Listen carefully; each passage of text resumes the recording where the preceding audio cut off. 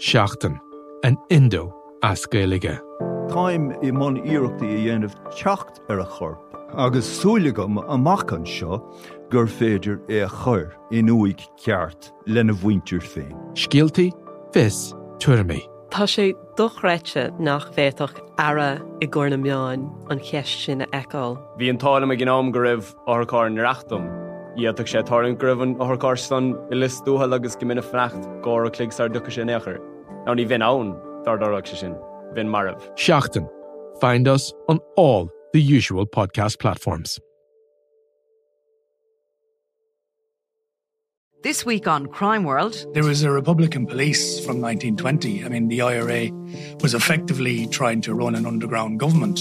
And actually, there was a crime wave. 1919, 1920, there's a wave of bank robberies, post office robberies, robberies of individuals, robberies of pubs in Dublin and in rural areas as well. So the IRA tried to actually clamp down on that. They, on occasion, solving bank robberies and giving the money back to the banks. Now, I'm Nicola Tallant, and you can listen to my podcast, Crime World, wherever you get your podcasts. Taylor, O'Driscoll, Morgan, extra man is Fitzgerald. Oh, Fitzgerald is cutting back inside! Leinster have another! Darcy, O'Driscoll through the legs, Rob Carney out to Fitzgerald again, step and score! Number 2 for him!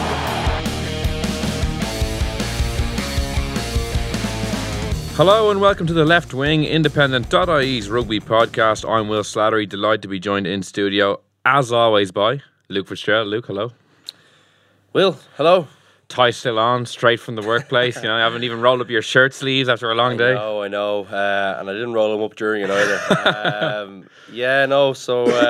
Tough to be back into work now as well. A few weeks study away. It was nice to be it was nice to be away. It was nearly harder work. Yeah, taking annual leave to study is grim enough. Like, it's a grim experience, and I was just looking at what I've got left. It's it's not very nice. But anyway, look, hopefully it's worth it in the end. You're used to running out in Champions Cup finals. Now you're missing them to study and taking annual leave to do so. So it's quite a turnaround. Yeah, I know. Sad state of affairs, Will. But no, I caught the games in the weekend. So lots to discuss. Yeah, it's our second last podcast of the season. Yeah. We're almost 2 seasons into our podcast. It's been quite a journey. Sure has. Circuitous enough, but we got there, baby, as they say.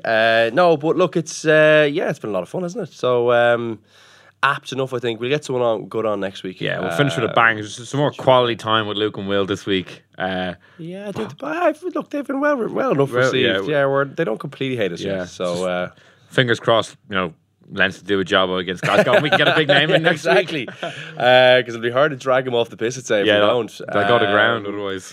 We'll get someone, I'm sure. Look, it's been a lot of fun. But weekend's action was good. Yeah, Leinster Munster. Let's start with the big tick. We start with that. We go because I think there's more to discuss. I think let's go Glasgow Ulster. I mean, what first? We're starting with Glasgow. I think Ulster. Starting a sour note and then finishing a good one. Okay, fine. No, yeah, more to discuss. Though. I think we won't stop talking about Leinster. Okay, and Munster, fine. We'll start with Glasgow Ulster. So you're thinking Ulster going to Scotstoun. The funny thing is, I actually think they could do a job here. Like Ulster have been playing well. I've been up in Kingspan a couple of times. I was impressed with them. Yeah. But what you don't want to do in Scotstoun, concede a try in the first couple of minutes because they're so good at home. If you get a sniff, they conceded a try 2 minutes in, their tackling was woeful. Oh God, it was so and you know when you looked at what they did in the Aviva. It just makes it all the more disappointing, I think. Because they fronted up so well defensively in the Aviva, and it was just it was what do you put it down to? It was bizarre how poor they were. Well, I really thought that with Roy Best kind of retiring, obviously, at the end of the season, Darren Cave as well, you know, sometimes those things are really galvanising for a team, especially away from home. And I really felt, I had a feeling that they were going to do it. So it just shows you, don't trust your gut, Luke. Don't trust the gut. So yeah, look, it was disappointing. And I think, as you said, a bad start in Scotstoun is not ideal because you're playing a different pitch as well. I think with the personnel they have, it was always going to be a big challenge over there. But geez, they've showed they're more than capable of putting in a big performance away from home. Now I know the Aviva isn't necessarily It's not miles from home, and loads of them are comfortable there. But Jesus, it was really disappointing. And to put like that kind of scoreline's embarrassing. Yeah, like I think from an Ulster perspective, the only 2 games they haven't delivered in the last like 3 or 4 months were 2 away games to Glasgow. Like I think the only 2 games they've lost, as far as I know, besides that Leinster game in the last period, has been away to Glasgow, where they do have a terrible record. Like so, a lot of the Irish teams do have a poor record there naturally because Glasgow are so strong at home. But I just expected so much more from them. They were so good the weekend before, and like they were 14-0 down after about 10 minutes. They had a couple of opportunities. Their line-out malfunctioned, and like just defensively they were just so poor as well. I don't know. It was like I don't think it washes away. They've had a very, very good season, but just to concede 50. Yeah, are they not back in the same place they were? You mean like everyone was like they've made progress, but they like are they? I think they have made progress because I'm just asking you the question. Yeah, sorry, I think they have because to get to a semi-final, is a good achievement. Like I know they didn't get out of their group last year. They got out of their group this year. They had a tough group. They had Racing, Leicester, and Scarlets. And that performance against Leinster, I know they lost, but like they were one Stockdale Howler away from taking one of the all-time away day upsets. Why do those things happen to them, Will? What, the Stockdale? Yeah, like the final. They had a brilliant team that time against Leinster in the final, but they got absolutely smashed in the Heineken Cup final. It was the Heineken Cup final then. Well, it would be more. Why haven't they been able to get over the line? It'd be more the Pro 14 finals and semi-finals subsequent to that, because like that was the kind of start of that Ulster team. Paddy Jackson, I think, was 20 at the time or 21 in that final. I don't know. But Johnny Sexton comes on the scene out of nowhere in 2009. Like I'm not sure that's necessarily an excuse. Like, and it's not just one player either. It's like there was certainly not down to Paddy Jackson. Like, I'm just saying like he was a young playmaker then. Yeah. But I think the few years previous, I think it was 2013-14. They were 9-0 up. It was Matt O'Connor's first year. Leinster won the Pro 14, but they were 9-0 up at the RDS. They were all over Leinster. Leinster turned them over on their own line, Leinster's own line, 3 times, and Ulster could have killed the game. And then Madigan, I think, scored a late try to win the game. That was one where an opportunity really got away. But why haven't they got over the line? I know, we're in a new phase now. They're rebuilding. Yeah, they're rebuilding. I get that, but why? I say. Why do you think? Because Leinster are so strong. Like, Munster, you look at Munster as well. Like, Munster are getting questioned quite a lot as well, and we can move on to them later on in the podcast. But, you have to remember that, they're up against arguably the best team or the second best team in Europe every single season. So anything they have to win is hard-earned domestically and obviously in Europe with the French and English teams as well. And when you look at it, Ulster came up against Leinster in a final in the RDS. The only reason that wasn't played in Kingspan was because it was getting done up. Ulster had home advantage. They had to play it in the RDS. So they ceded home advantage for a final that they could have potentially won if their stadium wasn't being done up at the time.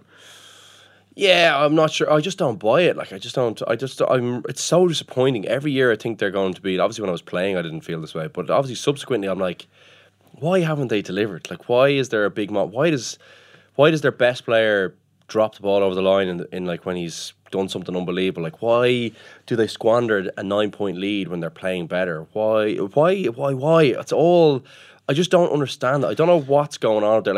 I still feel like there's a big issue up there with just the finer details. I don't know why that is, but that's my gut feeling on it. And I feel very similar about Munster as well. I feel like there's something just off that something hasn't clicked for them. Well, I feel like Ulster they're in that place. Well, I think there's no coincidence that both teams have had huge upheaval behind the scenes in terms of their coaching staffs. Both of them have gone through head coach after head coach. Ulster went from Brian McLaughlin, who was ousted after I think the season they got to that final against Leinster. They decided to move him into a different role because they wanted a bigger name. They brought in Mark Anscombe. He was dispensed with. Neil Doak was the 1 year stopgap while Les Kiss was working with Ireland, and Les Kiss came in late after the World Cup, and that never really got going. Then they brought in John O'Gibbs as well, and then he effed off after a season to go to La Rochelle. And now they have Don McFarlane in, who didn't even get, I don't think, a full pre-season with them last year. Yeah. So, that shows how truncated their preparation has been behind the scenes. Because they've had a fairly settled squad and they've recruited pretty well over the years and they've gotten in some good players. Like in Ruben Pienaar, they had Charles Pietro. He's really the best back in the league for a couple of seasons. They've a really, they've some good young, or they're not maybe that young anymore, but Luke Marshall and McCluskey, these are quality backs. But I just think behind the scenes in terms of their coaching staff, hasn't helped. That hasn't helped. I can agree with that because I just look at it. I also feel as well for quite a long time that they've, since John Afoa, they haven't really had a really top class front row. I really believe that. I believe that they haven't had you could argue about the loose head prop at that point, but I think for tight head and you've got an international hooker there as well. Like that was the last time I really saw top. And I just wonder about the front five. I haven't seen them really replace Muller. Henderson he seems to be a guy who's kind of injury prone as well. He just had a lot of bad luck. I always feel like the pack is what I do like is it looks like they've tried to rectify that. It looks like McFarlane has obviously realised that get in Charles Piutau, get in Ruan Pinar, but really the real where do you beef? Well, look at Saracens. Their backline's good. It is very good. But really where the quality lies is in the pack. And I think you look at that Toulon team that was brilliant. I know you don't rate them well. They had a good pack. They had an incredible pack. You look at the Leinster pack for the last 10 years has been outstanding. It really has been. You couldn't name one player in any of those starting teams that you were thinking, Jesus, that guy doesn't belong at the level. They were all those people were outstanding at that level. Even Leo Cullen, who doesn't have a huge amount of caps. What a leader. And you could argue he should have got way more caps realistically. So I remember one time against France, he was brought on for one scrum. He was unbelievable. He was brought on for one scrum against France. We're thinking about different things. I remember there was one who played. He was the best player on the pitch, nearly over in Paris, I think, and he got dropped the next game. It was for whatever reason it didn't fit the eye of the coach at the time. But that's what it's built on. Look at Exeter, how they've progressed along. Yes, their backline's good. Yes, they have some quality there. Yes, Saracens have quality there. But really, the foundations are built on the pack. And I think every great team is built there. And I feel like Ulster have kind of got that. They've got that wrong, and I feel like they're just trying to correct it. So, sorry, the reason I was asking you all the questions is because I'm actually just interested. Yeah, but I think they are correcting it. They've been unlucky with Marty Moore picking up so many injuries this season. Yeah. They're bringing in Jack McGrath. Eric O'Sullivan has emerged as a really good loose head prop as well. I think Kieran Treadwell has gotten better as the season gone on. He's a player that I think people want more from because he has been in and around the Ireland camp. And when you're in and around the Ireland camp and picking up caps here and there, you're expected to deliver a certain level of performance that maybe he hasn't. But he was very good against Leinster. I was going to say, I thought in this last little period, Glasgow game aside, where everything kind of came apart, he's been very good and they've been very good. And then the back row, Coetzee is an animal. Jordy Murphy, I think, is really grown as he's a top quality footballer. I think he's grown as a player, getting that extra bit of responsibility as well. So I actually think, looking ahead to next season, it's bright from as I said, bringing in McGrath. They're bringing in another back from the Highlanders who looks like a tidy player. So. I think the tools are there for them to kick on. It's just disappointing to concede 50 in a semi-final. 50 is embarrassing. And they probably could have been more. They really need to have a look at themselves. That was really bad. So disappointing. That was disappointing to start off the weekend. Some silky skills from Glasgow, though. I was, but if you're allowed to do it, everyone looks great, and it's a fast pitch. Everyone knows it's a fast pitch. But you just can't allow them to do that you look at when Leinster went there last year, the Scots did, they thumped them. Leinster thumped them. They did. They just squeezed them, squashed. That's the thing. Was 2 tries from Healy in close quarters. Remember off the driving line out to the Heineken Cup, they really squashed them over there. And that's the way to play them up there. So. That's not to take away anything from Glasgow. I think they're going to be a formidable challenge. They were brilliant in the RDS against Leinster, a couple of weeks ago at this stage now. But they're a quality outfit and they've got lots of threat behind the scrum. And they showed that if you don't stymie them, if you don't put pressure on them, that they'll punish you. They have the tools to do that, and they have the tools to put a score on you. So Leinster will have to be up for the fight. They'll have to be really, really on their A game. I just feel like they're a different team to Ulster currently. I think they've more metal in them. I think they've got more in the pack to deal with them. I think it's actually more on whether Glasgow can stymie the Leinster pack. I think that's more the dynamic this week, whereas last week you're kind of saying, Ulster really need to go and they need to play above themselves, whereas I do think Glasgow need to play slightly above themselves. I think it's an even enough matchup, but I still think if everyone fires, I feel like Leinster should have a slight edge. But, geez, it's going to be a tight one. Yeah, we'll look back to the last weekend as well, Leinster-Munster. Comprehensive enough in the end, the 15-point win. Yeah. What did you make of the game? There's been a lot of talk about the direction Munster are in, and we'll get to that in a second, but just the overall impression of how the game unfolded, because there were periods where Munster in the first half in particular looked like they were on top, but then by the end of the game, for most of the second half, Leinster were fairly comfortable. Yeah, they were, and the strength of the Leinster bench, I think, really told as well. I thought Munster were I actually thought they gave a good account of themselves for 60 minutes, but they're beyond giving accounts of themselves at this stage. I think, I thought what was interesting was some of the behaviour at the end by Haley, like that was really poor. You just stick out. What was there. this? I didn't. He walked off the pitch early. You know, this kind of stuff is like it's kind of endemic of something that is in there in Munster. I still feel like there's a bit of a throwback element to them where they're caught between two stools where they're trying to be cute, trying to get an extra penalty here, trying to just something like that. A few bits like that in their game that they just always end up conceding more penalties. Than There's ill discipline the team as there is in Europe. There is something there that they need to correct.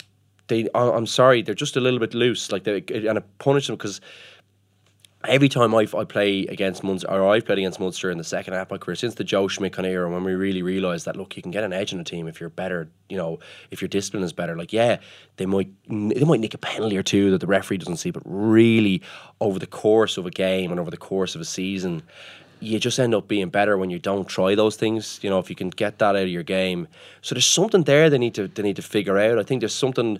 I thought they attacked an awful lot better. I thought some of their shape was really, really good in the first half, but that kind of fell away in the second half. I was going to say in the second half it did fall away big time. I thought Leinster were very good there as well. Now I thought they got away with a bit as well. I thought Leinster looked offside quite a few times. A particular one by Gary Ringrose, I think, on Joey Carberry hit him. There wasn't like the linesmen are just. They're a disgrace. Oh, we don't have to go over it. I'm not going over it again, Will, but it is. They were they were really bad. Like they're ruining the game. Like you look at the Saracens game, like they were offside all day. And I actually thought Leinster were offside quite a bit in the weekend. Now look, you're going to keep doing it if the referee's not pinging you or the linesman, or he's not getting any support from his linesman. But I thought that was a big difference for Leinster. I thought their line speed was excellent. I thought their tackle technique was very good. I thought they just played on the edge without, they were fairly disciplined for large portions of the game.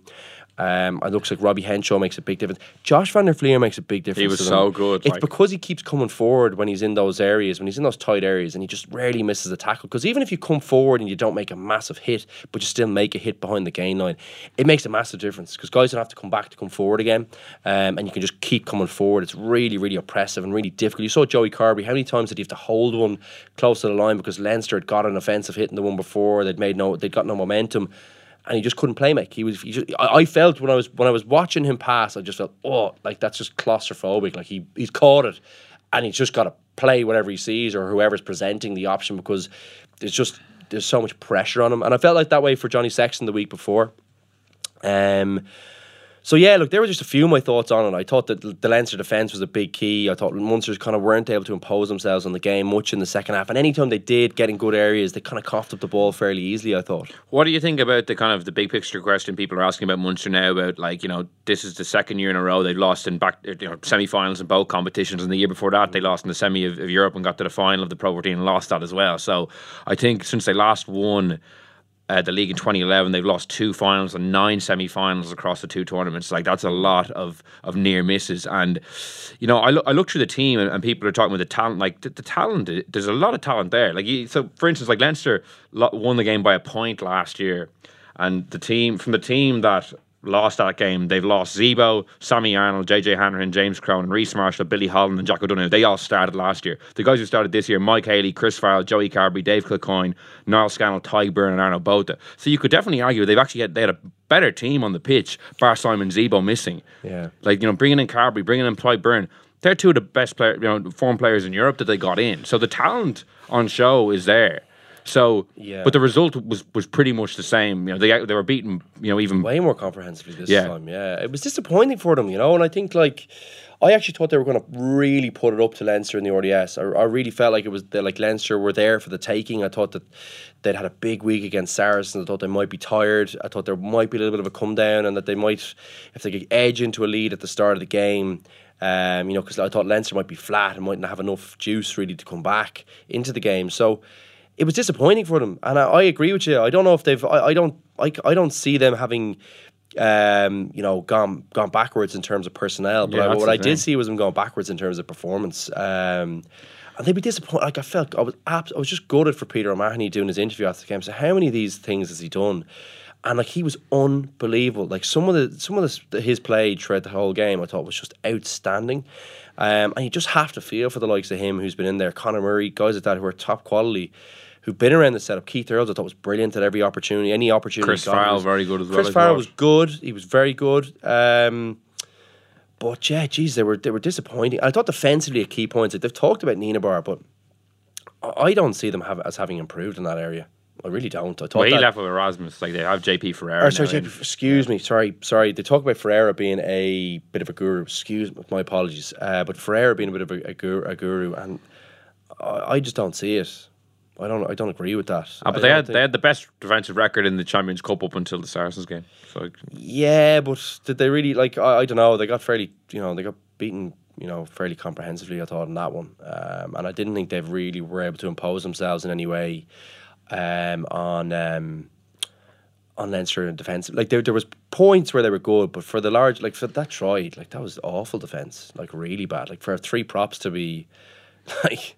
3 props to be outplaying, or 2 props and a hooker, albeit with Sean Cronin is a bit of a freak, and the other 2 are, I know top quality players, but they were 2 backs that were defending that. So that was really poor, and even for Sean Cronin to have stepped inside, like the fundamentals of the game were poor there for them. So they talk about him being a bit of a guru. I don't see any evidence to support that statement. And I think they need to improve in that area. I think the discipline was poor at key points of the game. And for whatever reason, they just haven't recognised those moments in the game where they just need to hang on to it. They always feel like I felt like guys were just trying to run, they were trying to make something happen all the time at points where you're just saying, just retain it. There's a good chance Leinster give away a penalty, or you can, if you hang on to the ball here, there's not much that's going to go wrong for you here, that kind of way. Do you think they're missing kind of a Stuart Lancaster equivalent? Like Leinster, before he came in, were struggling a bit. Like, they had a few near misses themselves. They'd missed out on qualification to the knockout stages in Europe. I'm wondering, with Jones and Flannery leaving, there is a gap to bring someone in. Do you think a figure like that, like who could come in and? I think they're missing one more. I think Mike Haley was a bad piece of was a bad signing. I know, and I'm sure he's a lovely guy and all that. It's really not personal, but I don't think he's that good. I think he's fairly average, actually, if I'm being honest. I like some of his tackling. He was brave at times, made some good tackles, but the last one against Lowe was just pathetic. Like, he just can't, like how he doesn't have his left hand up to block the fend. You have to have looked at James Lowe during the week and said, that guy's got a huge right arm fend. Like, and how you don't have your left hand high when he's running to your right hand shoulder, how you don't keep your feet alive because he's a heavy guy, big guy, he can bump you off. That's just poor to me. And then I just haven't seen any flair from an attack. I don't see them having replaced a Zebo or a Doug Howlett or whoever. There's no support there, I don't think, for the likes of, like, I think Conway's a good player, but I think Earls looks like he's the only guy who can really, I think as well, the point I'm making is that I think, like, Farrell can get over the gain line for you when it's really squeezed against a good defence. Like, he looked really good in the weekend, I thought, in a big game. But like Leinster they have Gary Ringrose, they have, Jordan Larmour can kind of pick a lock. He's a bit like a Conway. I think I would put them kind of on similar, kind of on par with each other. But James Lowe can run through you if he needs to. Like Leinster have a few guys who are like that. If they're stuck, they can run over the top of you. So that was, I think, a bit of a different point of difference for them, was that, like, Earlsy's like brilliant and he was a real handful, but they need one other guy. They're just one guy, and Haley was that guy to replace the Zebo character. And they haven't done that. They haven't done that well. So that makes a big difference, because, like, if you look at Leinster, there was times in that game, like, he was kind of key in lots of the big plays for them, and he kind of was the differentiator, because there was times he just ran through someone, or he might have, he could have run around someone, but he put someone on a hold. He was just a brilliant player, and I think they've missed someone like that. I think the team misses just one other person to get them over the gain line from the backs, to take a bit of pressure off the guys in the forwards, because they have the guys in the forwards to be, like, Kilcoyne getting over the gain line for you, outstanding. Peter O'Mahony's going to get over a gain line for you. CJ Stander's going to get over a gain line for you at this level. Tyke Byrne, like, they have enough guys there. They have enough weapons in the pack. They're missing one more in the back line for me. If I was looking at that thing, I'd be saying to myself, what happened? Why couldn't we build on when Chris Farrell got a gain line? Why couldn't we get one more? And that looked like something that was lacking to me. And you don't think that is like a better attacking structure or shape from a coach? The shape looked good at times. Like, they got in good positions. They just couldn't finish. And I thought it looked like their forwards had to take one more extra phase, because it wasn't perfect to go around them. Like, if Chris Farrell's not going to get you a gain line when it's 1-on-1, or when they're marked up with you, like, are Munster really going to have enough guys? If Keith Earls doesn't beat you with footwork, or Andrew Conway doesn't beat you with footwork, where does the threat come from? That'd be my view. I look at Leinster and I say, Jesus, like the more times they get James Lowe touching the ball, the more time, like Robbie Henshaw is going to run over the top of someone if he doesn't. Gary Ringrose as well as a guy who's just pure dangerous. So I just thought that was a point of difference. It one or two other guys that could get them over a gain line out of nowhere. And to change tack slightly, one of the interesting talking points going into the game was CJ Stander moved to the 7 jersey. Didn't really have an impact at the breakdown, and I think over the last couple of weeks, with the performance of Jack Conan and how well he's been playing, Standard's position in the Ireland team probably under a bit of threat. Joe's just so conservative as a selector. I think I don't think he will pick outside CJ, and CJ's been very loyal and he's been good. Jack Conan, I've been talking about him for a long time. I think he's been friend of the show. I think he's excellent. I think he's got lovely skills. I think he could be just what Joe needs. I think I liked playing CJ there. I thought it looked like it was just try it out. Like, you see how it works. Like, he was very good. Some of his carrying was excellent. I thought he still made an impact on the game. He's just not a groundhog. So look, it depends what team you're playing. I think against a really top class team, it looked like you're probably picking Josh van der Fleer at the moment, or Van der Fleer, excuse me. So, because he was just brilliant. Like, he was all over the ball. His tackling just doesn't miss a tackle. His carrying was actually really good. It's really improved since he came back from his last injury. It looks like he's put on an extra kilo or two while maintaining that little bit of that little bit of power that he maybe I hadn't seen before. So he looks really good, and he looks like he could be a timely recovery for him, given Dan Levy's out. So that was positive, and looks like he could bring that little bit of balance, maybe, and himself and Shawnee. Like, it's just like, it looks like they've got some options now, which is nice to see.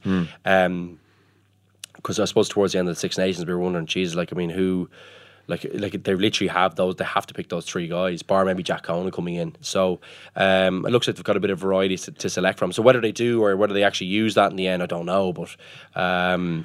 Yeah. One interesting thing around the game as well, from a Leinster perspective, was Ross Byrne getting the start because Sexton was fit. He was on the bench because, last year Ross Byrne played, but Sexton wasn't in the 23 at all. So, we take it that maybe he had a little bit of a niggle and couldn't play the game. This was one of the first times, if not the only time, I can remember that Byrne started the game where Sexton was in the squad. And obviously Leo, after the game, talked about he wasn't happy with how it was framed. Like, he's saying that Johnny wasn't dropped, that Ross was, Sexton was maybe being rested slightly. But what did you make of that decision to pick him? And I thought it was brilliant. Yeah. I loved it. I thought it was a really ballsy move. And the guy's actually brilliant. I'm sorry, he's so underrated. He's a really, really good rugby player. And did he get 5 out of 5 kicks, I think? He did. I don't think he missed one. No, like... Sexton missed one. He had that. Yeah, but in fairness, we can't... Look, Johnny's definitely ahead of him. But I'm telling you, the gap's close. That guy's a good player. And everyone's talking about Jack Carty. Like, he's a better player than Jack Carty. I'm telling you, he is. And he's a big game player. He's got a big head on his shoulders. Like, he's a guy who I think is he's a ready-made replacement for Johnny Sexton. He still doesn't get enough of the big games together with that centre partnership, so it doesn't really flow as well as it should. But I think that will flow. I think it looks like they've got a succession plan in there already. I think Leinster look like they've really... They're managing that really, really well. I like the Jordan Larmour at fullback as well in a big game. I thought he was mixed. I think he's trying too much, and he's kind of going backwards and forwards, and he's not passing the ball. One step too many. He's not passing. As a fullback, you need to release your wingers. You need to release them, and you need to be able to pass under pressure and put James Lowe and put Dave Kearney into space. It's such a key component to the game, because if you get 2 good passes, if you get a good pass from 9, good pass from 10, that 15 or that second centre are going to be under pressure. Gary Ringrose and Jordan Larmour or Rob Kearney are not passing enough yet. They're not. There's another level to them. If they can get that passing into their game, I think, and bring other people into the game, I think it brings Leinster and Ireland onto the next level. So I think if they do that, that's a key thing for both those teams. So I'd like to see that. I still think that's part of Jordan's game, where he's just looking for his own options all the time, and he's looking for the magic one. Now, it works out brilliantly at times. When it's on, I always feel like, and I was kind of that player myself with good footwork, sometimes the temptation is to always be looking, but I'm telling you, you'll feel it when it's on. Yeah, from your own perspective, because as you say, you had similar footwork. Did you find early in your career you were similar, that you just really wanted to beat players, and did it take a bit of time to learn that, or? It takes a long time. Now, I was a bit like Jordan, where I was kind of switched to a lot of different positions and didn't really get any continuity. And that's a challenge. That's a real big challenge because you have to find your timing in different roles. You have to get picked in one spot. Like I think he'll find his feet there. I think he'll be a brilliant player there. He's a nice kicking game as well, which probably hasn't been talked about. But I just feel like the passing element of the game, because it'll open up one-on-one opportunities for him because people will have to respect him more, and they'll have to respect that. And that's what he needs. He needs one-on-ones. That's what he needs. Two, like when you're playing top-class internationals or top-class teams, beating two guys is really, really hard to do all the time. You'll learn that. I feel like he still hasn't really appreciated just getting the good gain line. So beating one guy and boom, like taking a tackle in a good position, getting a good roll, good fight back and getting quick ball. That's a big advantage for you if you can get one guy who can beat someone. Every now and then you might beat two, but really one is a big ask at the international level. If you can do that, that's a real asset for your team. He hasn't appreciated that. He's still trying to beat two or three. So yeah, look, I think it's all ahead of him. I'm so excited about watching him all the time. I think his defence is still an issue when he's on the wing. You can kind of hide at a fullback at times. He needs to get that sorted out. He needs to get his thinking. He's a bit muddled at times. He's a bit panicked. He's making decisions too early. I think his communication skills on the inside look like they could be better to me. It looks like people are still kind of looking when he's made a decision going, what? Like we were in a perfect position. Like how are you reading that wrong? Particularly for the Saracens try last week, and I think particularly for the try against they conceded against England off the set play on the scrum in the Six Nations. It was a very poor defence. So he's a bit to learn this game, but I'm just so excited for him. I think it's all ahead of him. And if he has an open mind, if he's willing to learn, if he can relax in games and have patience, he's well able to do all the skills. We've seen that. So I think that was a great decision to see him in a big game playing against Munster on the pitch. Just to go back to the Burns-Sexton dynamic as well there that you mentioned, do you think that's a good succession plan in place? Do you think will that be communicated to the two lads or to Johnny even about like the thinking there, or will it just be like this week you're not playing, or will Leo kind of inform about the big picture here? As in, I think he's the team captain, so that look he'll be. I think it's very important to have the lines of communication open with your senior. See, as much as I was never one of those players, and it hurt me when I was like, that guy's playing shite or that guy's not playing well, but he's going to get picked for the big games because he's one of the lieutenants. I can see the value in it. You have to have your people. You just go, those people, I can trust those people. I know in the big games they'll be good, but I also know I can trust them to deliver key messages to the team. And at times you just have to say, well, I'm picking that guy because for that reason, because he's one of my lieutenants. So part of me always felt when I was one of those players, when you weren't in the senior kind of player group or whatever, that you're kind of saying, I'm playing better than that guy. He's shite. Like, he's not playing well. Like, how is he still getting picked? But now that I'm out of it and I don't have any skin in the game, you have to have your lieutenants. So I think they should. It'd be a mistake not to be keeping Johnny in the loop and saying, listen, we'd love to give Ross a go. We also think he's a very good player. But we know you're our number one guy. So I think it's a good thing to communicate those things to guys. And just on Leo Cullen, like, it's interesting to see how he's developed in the role over the last couple of years. Because obviously he started off kind of getting in on short notice after Matt O'Connor left, and then there was a year where it was a tough year for Leinster. Lancaster comes in, things start to improve, and now I just look at him and he just seems so comfortable in the role. Like when he's dealing with the media and his team selections, I think they get it right. As you say, it's a tough job to rotate, keep people happy. I think he gets it right quite often, and he just seems very comfortable in the role. Like, you know him very well, you played with him, but when you watch him now kind of operate, what do you think? I've just been so impressed with him, and he's, he gets no credit for it. Like he never looks like he's got that chip on his shoulder about it either. He doesn't really care as long as the team's doing well. It's such a good sign, I think he adds a huge amount of value behind the scenes that people probably don't realise. I think he's I think he's a really calm guy. He's a really bright guy, Leo, as well. I think he can articulate his points particularly well as well. It's a real skill for him. Always was as a player too. Also, you see the Leinster line-out. Like, I mean, that Munster line-out's been brilliant. Like that, they're a really formidable defensive line-out, and I thought they performed very well for large periods. And I think it's no surprise that under him, you look at how good Sean Cronin is as well. Like, that's particularly telling, I think, is that his stats for Leinster in the line-out are very, very strong. They're very, very good. Whereas in the Ireland camp, and I think that's probably down to player management as well.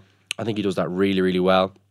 Because that's a big challenge. He knows he's very friendly with lots of these guys, so that was a big challenge, I'm sure, for him moving in to that leadership role. So I think he's made for it. I think he's always been a captain. Every team he's played on, he's been a captain. I think he showed that as well as a coach so far in his budding career, because that would have been a really challenging year. But what also people are like, it looks to me like Stuart Lancaster's got all the credit for it, and I'm sure he's had a huge influence. I'm not taking anything away from him either, but you have to remember, to get that kind of quality in and to be comfortable getting someone in like Stuart Lancaster, like, you have to also first recognise that that's someone you'd like to work with, but also you have to be comfortable in saying, I think I'd really like. I think I might learn something from this guy, or I think he could bring the whole group on. You have to be comfortable enough in your own skin to do that, and that's a big thing. Because it was not as if it was an obvious appointment. Like when Lancaster was announced, like people were like, "What the f?" Where is this coming from? Like this guy was the director of rugby with England. Like why would we want their director of rugby to be our head coach? Or But I think the big thing with him at the time was that he never actually wanted that role. He wanted to be coaching the team, and he felt like that was a disappointment for him. True, but for Cullen to recognise that, that wasn't.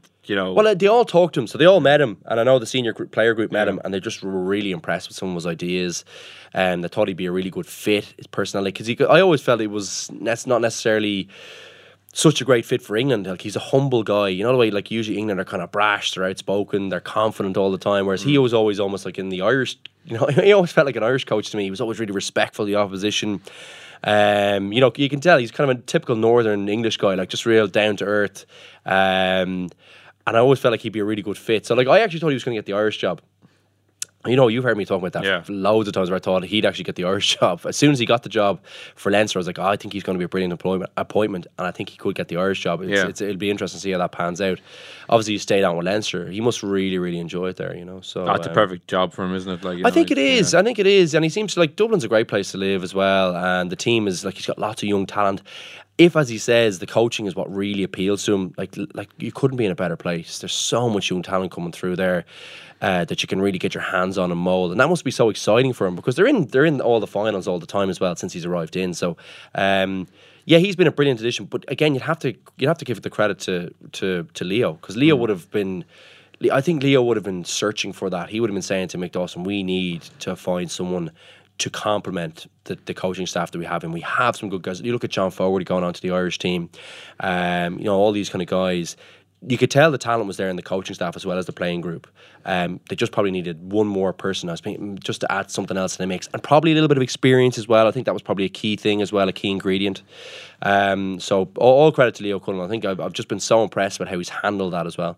So just before we wrap up, the thing I wanted to talk to you about, because I saw today Leinster released a list of the players they'd signed up for next season, like 21 players, and the players who are departing, and Rob Kearney actually wasn't on either list, so obviously it means he's still in negotiations over a possible deal or what have you. And I just wanted to talk to you about the kind of that process in general of contract negotiations and how, I guess, difficult it can be, because you have some players who are on a national contract, some players who are on a provincial contract. Like, what's that like when you're a player, and you obviously want to be on a national contract that pays more? How does that conversation go? Like, who's making that decision? Like, as a player, are you saying, here, I deserve a national contract, and they're like, no, we think you're a provincial player, or how does that go? Well, I think ultimately it'll be made by the people offering the contract as to what kind of contract they feel like you deserve, based on how often you train, how often you play, what they feel like in terms of succession planning. Are they well stacked? Do they feel like it's an opportunity to give someone a go in a jersey for the next cycle? Do they feel like you can make it through the next cycle from their perspective? And then from the player perspective, it's whether you got the desire to go on, whether you feel like your body's behaving well, whether you feel like you're playing well. And it's interesting, I think particularly Rob seems to think he's still playing very well. So that'll be a difficult decision for him, as whether he moves away, whether there's actually options on the table for him. I think he'd be a really valuable, piece of a puzzle somewhere. It looks to me like Leinster possibly might think they might need to move him on. Like, he's been in that position for a very long time. They have some budding young talent coming in there as well. I could see him going to France. Like, he seems suited to that league as well, like his style of play. Yeah, although I suppose the attacking element, you'd wonder, is there a big kicking element in that league? There probably is in the winter, but is there in the summer? He'd be coming up against lots of Fijian guys and all these flyers on the wing. Oh, they do leather it a fair bit, like all those kicking nines and top 14. Yeah, so I'm sure he could. Yeah. Listen, I was thinking somewhere like London Irish might be ideal for someone like him. The problem, I suppose, with Rob is that, he, very much like myself, has had lots of injuries, and he doesn't train very often, and he gets lots of soft tissue injuries. So it'll be a challenge for him, to get in somewhere. But geez, he's playing great rugby, and every time I've watched him, I thought he was brilliant in the final against Saracens.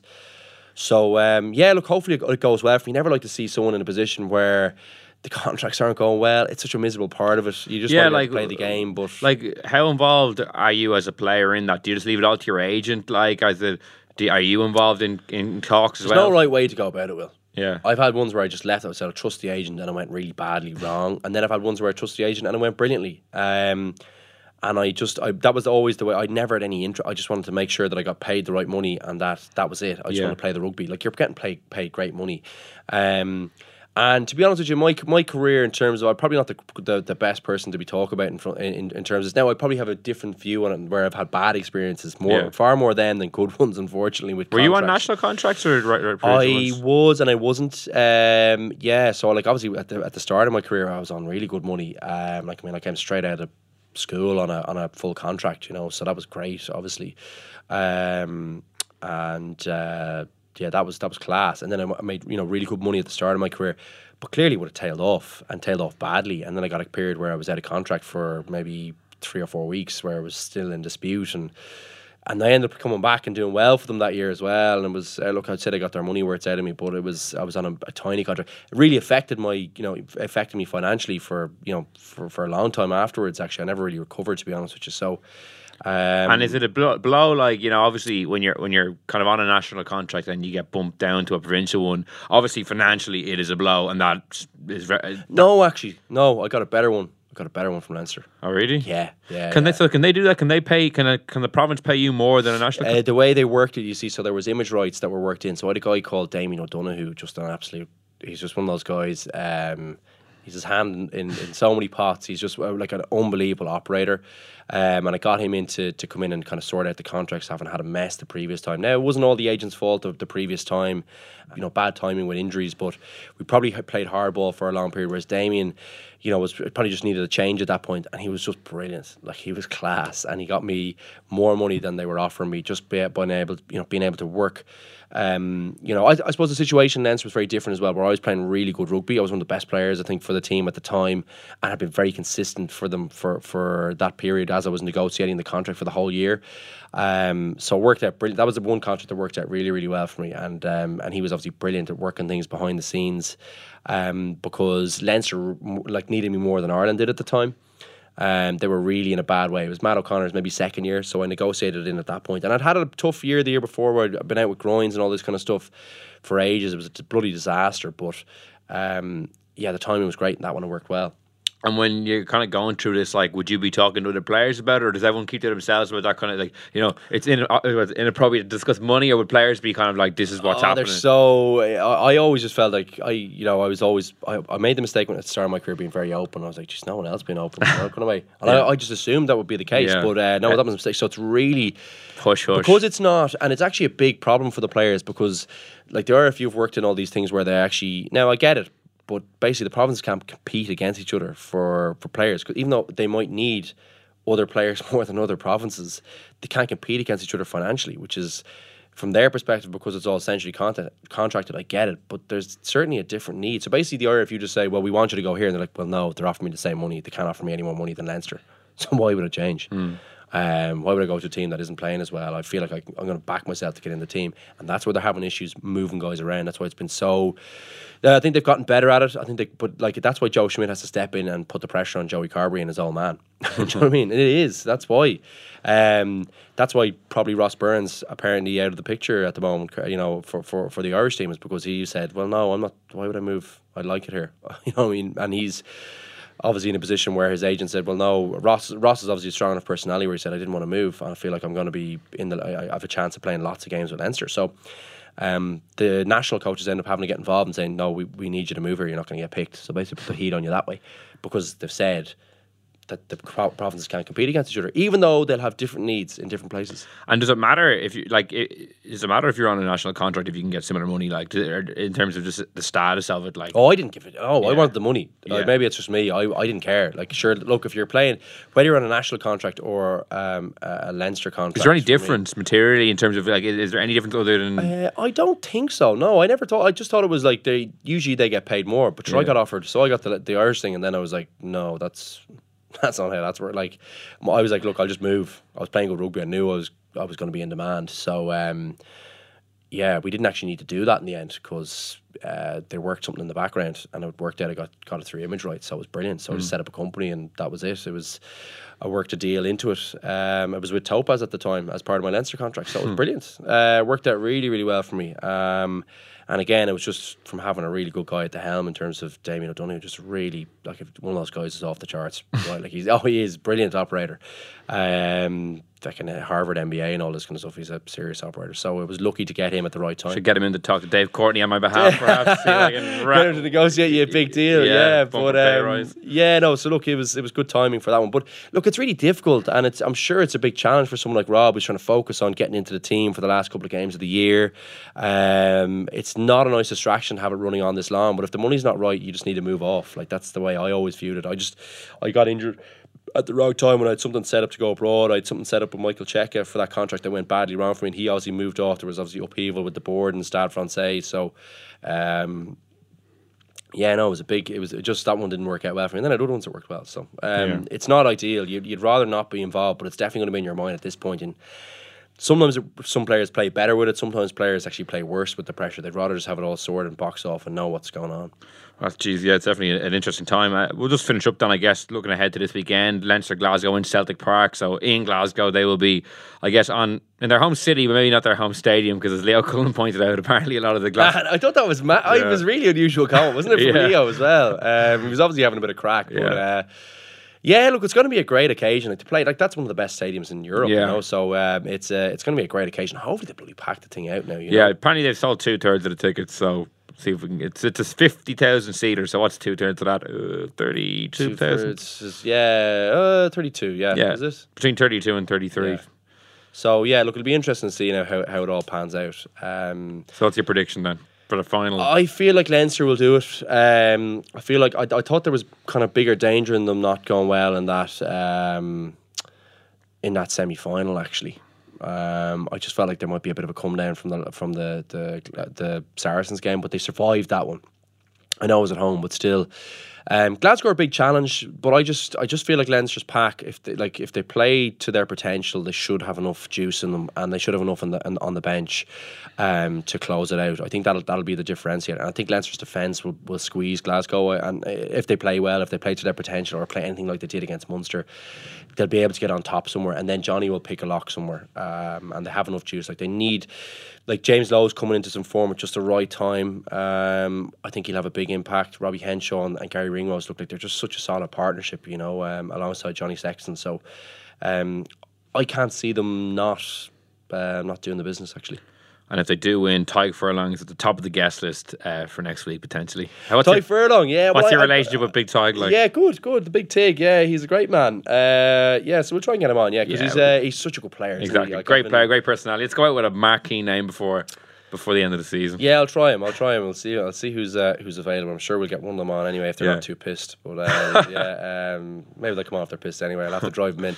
But it'll be a bit of fun, hopefully. Yeah, because it'll be nice. It's been a great year, and look, sure, while we have the opportunity, sure. Thanks very much to all our listeners. Like, we've had great support, and we seem to have continued support, so it's been nice. But as Stephen George says, we'll go again. We'll go again. One more. Hopefully it works out better than that. Like Trickos last year. One more year. One more year. No, we'll keep going. It's great fun. Luke, a pleasure as always. Thanks so much for joining me. Cheers, Will. That's all we have time for in the Left Wing this week. Thank you so much for listening. We will be back next week with another podcast reviewing the Pro 14 final, and in the meantime, you can subscribe to us on iTunes, SoundCloud, or listen on independent.ie. So until next week, thank you for listening, and goodbye.